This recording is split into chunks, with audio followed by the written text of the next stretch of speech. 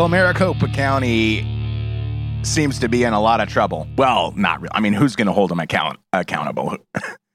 Who's going to get them in trouble? That's our big problem.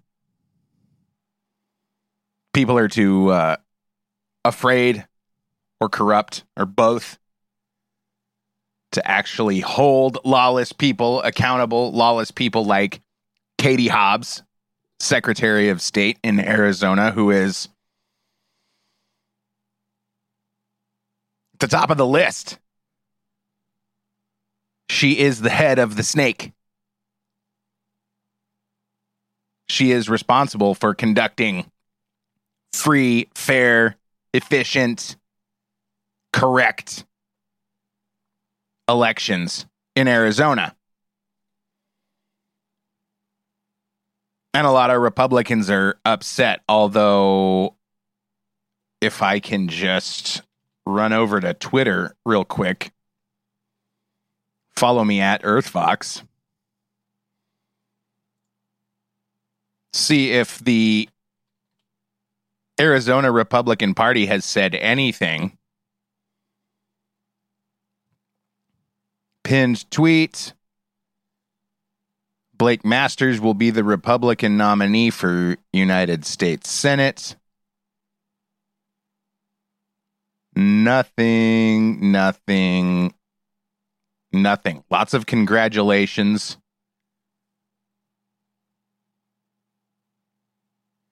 Here we go. An update on the Pinal County election disaster, they call it. Well, at least that's showing a little bit of spine. Look, it's human error. The Secretary of State attempts to help all of the various election directors, and they give us some formulas to calculate and ideas that we should think about when we're calculating the number of ballots we need to order.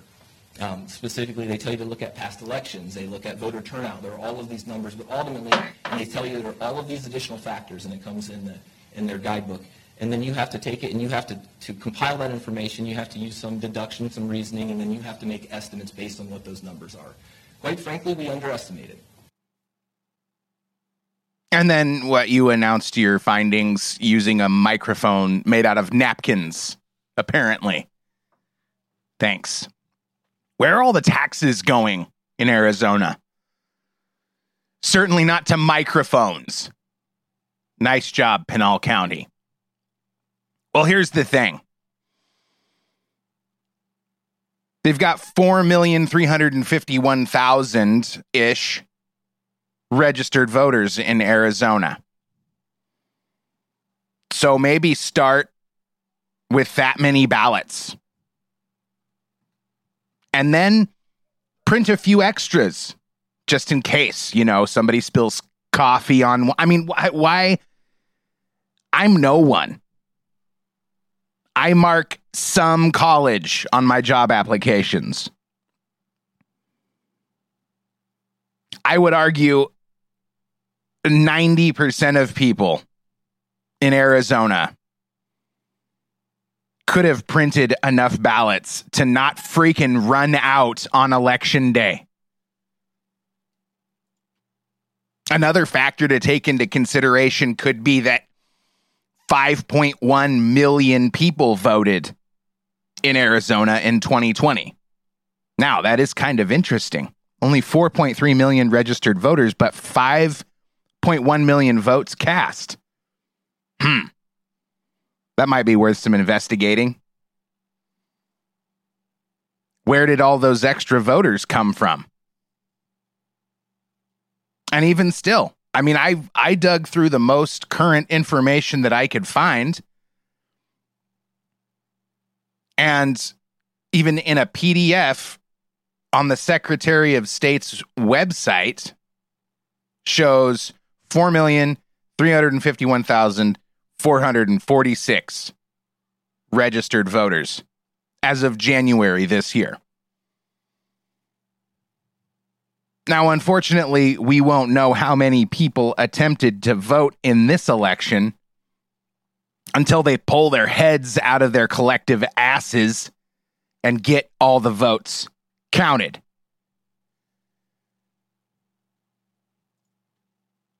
But I don't know if this is evidence of cheating. It sure seems like it. And there's 256,739 registered voters in Pinal County. How many ballots did we print for them? We may never have the answer to that.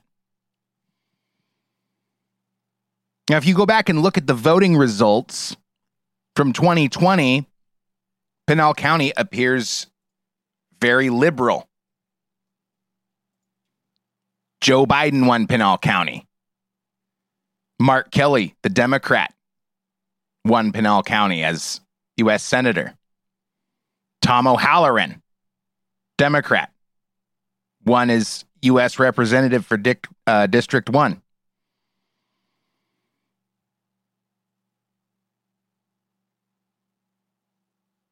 But let's go back and look at 2018. Oh, very interesting. Republican Senator won. Martha McSally. Republican Congressperson Wendy Rogers won by a very narrow margin. Martha McSally won by 12 points.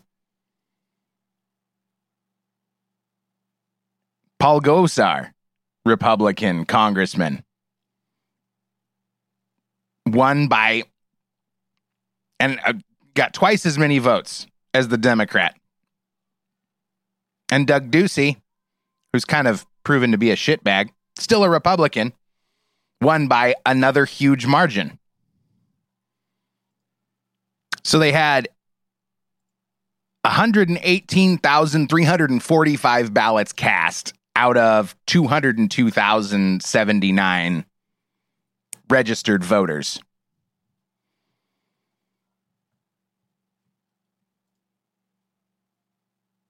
So did they not print enough ballots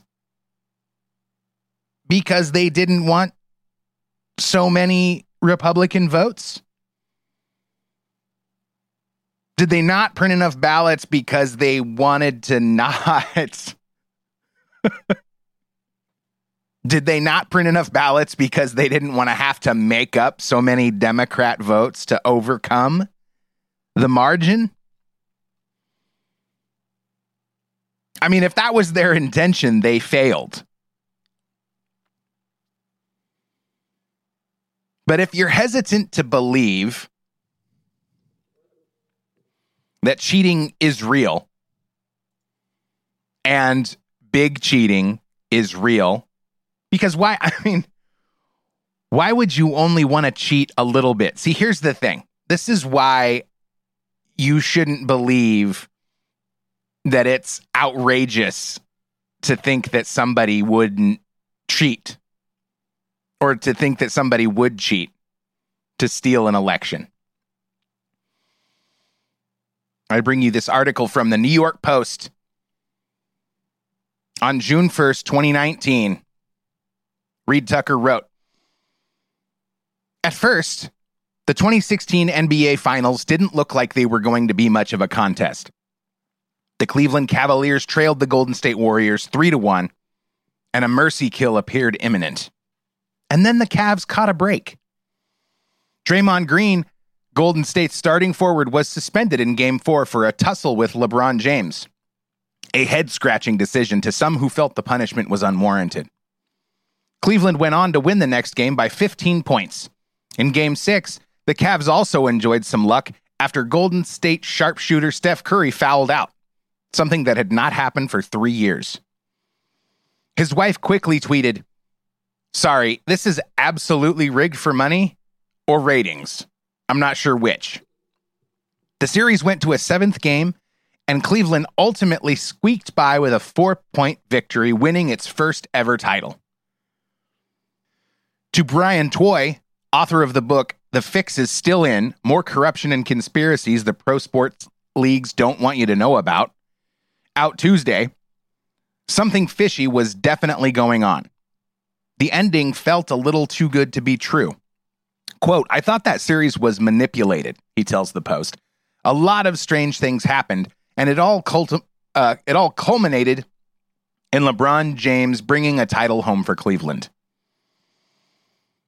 As endings for the season went, it was the most storybook imaginable for the NBA. James, one of the most famous athletes on the planet, finally achieved his dream of bringing a championship to his hometown of Cleveland, and in the process, delivered hope to a long downtrodden city. Cleveland was even dubbed Believeland. Could the fix have possibly been in?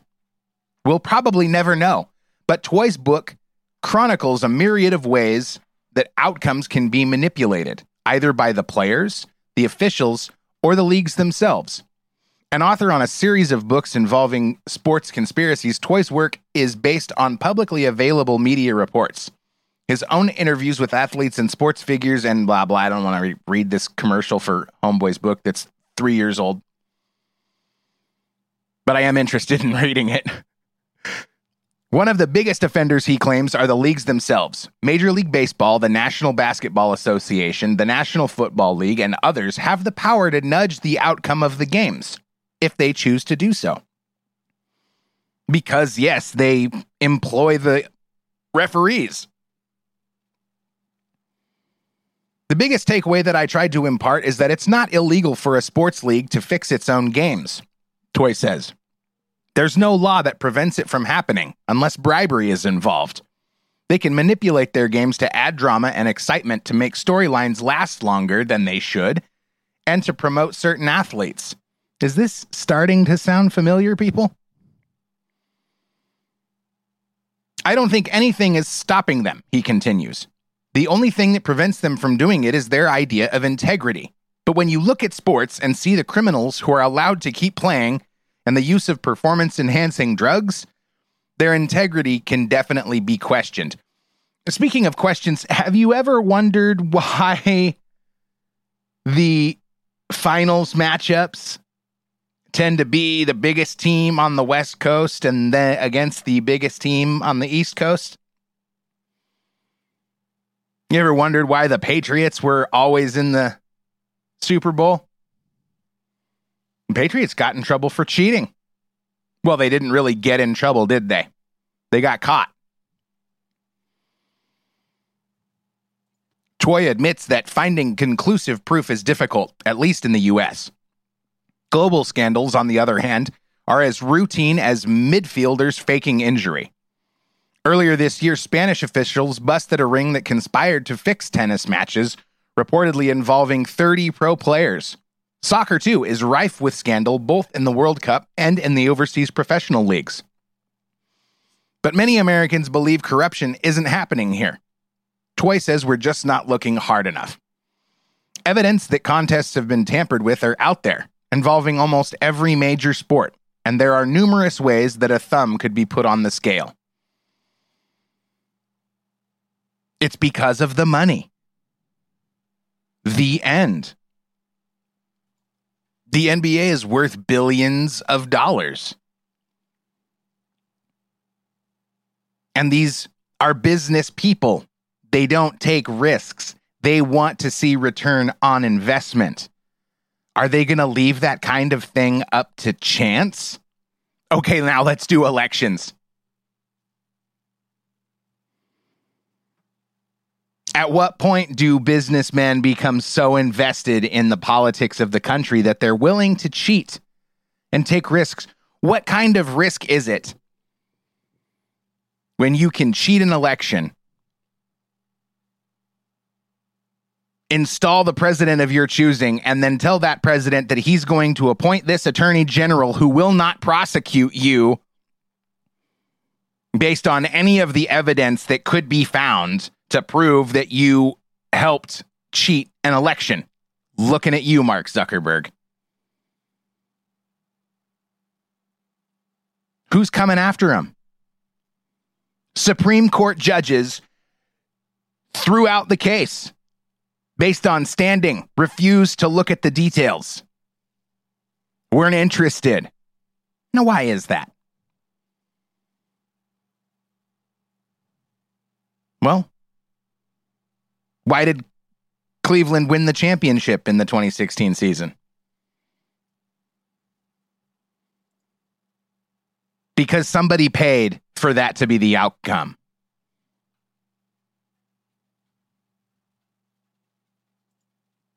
You don't have to fear penalties if you don't have to fear judges and you don't have to fear prosecutors.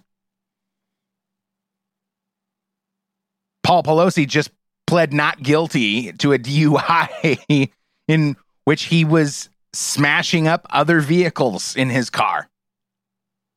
Not guilty. Anything going to happen with that? Don't hold your breath. I know I was really shocked when I found out that lawyers could actually get you out of a DUI. How much evidence do you need to convict somebody of a DUI? Oh, yeah, you got pulled over, you failed a sobriety test, you blew over a .08 into the breathalyzer, and somehow a lawyer can still get you out of a DUI. And there's this tactic. It's so bizarre. You've probably heard of it. If you crash your car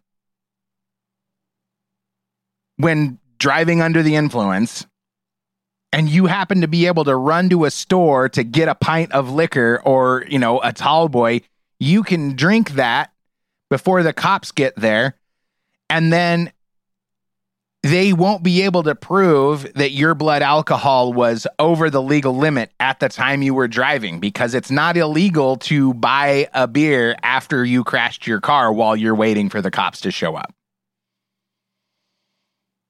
Are you embarrassed yet? This is the state of our justice system, and it is third world banana republic corrupt.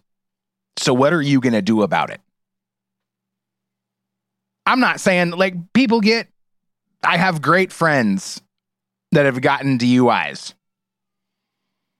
And I mean, personally, I don't know. DUIs are why I don't drink. Because you literally can't drink anything and drive yourself home. But it's a slippery slope. It's a sticky situation. I don't think we should be devoting a lot of resources to figure out how to relax DUI laws. Let's start with election laws. Let's start with colleges. Because the more I look into colleges, and this is what gets me going on it. When I go to opensecrets.org and I look for Nancy Pelosi, actually, let's see. This is the better way to do this is Nancy Pelosi donors. And then that pulls up Open Secrets. We see that the top contributor is the University of California. And the fifth contributor is Comcast. So the University of California donates more to Nancy Pelosi than Comcast. And then I found this article from the New York Post, written May 22nd, 2020 by Bob Fredericks. A probe by the Department of Education into colleges that accept foreign investments and donations has uncovered $6 billion in previously unreported foreign donations from United States adversaries, including China and Russia, a report said Friday. House Republicans were monitoring the investigation into the schools to determine if they were violating Section 117 of the Higher Education Act of 1965, which prohibits an institution of higher learning from failing to properly report foreign gifts of $250,000 or more. So legally, foreign entities can donate $250,000 to colleges, and the colleges don't have to report it. Then the colleges can turn around and donate that money to Nancy Pelosi. Does that sound like Does that sound like a recipe for free and fair elections? What are foreign interests who are immune to American prosecutors, for all intents and purposes? What else are they going to do to protect those investments? In a letter from the department obtained by the website, General Counsel Reed Rubenstein said that while some colleges recognize that foreign cash from U.S. adversaries could pose a security risk, others had become addicted to the money. And this gets back to the Mike Pompeo interview I talked about a couple days ago. MIT was afraid to let Mike Pompeo speak on their campus because they were worried that China wasn't going to give them any more money. And so here we are. Thank you all for listening. Follow me on Twitter. Send me an email. I'll be back. Goodbye.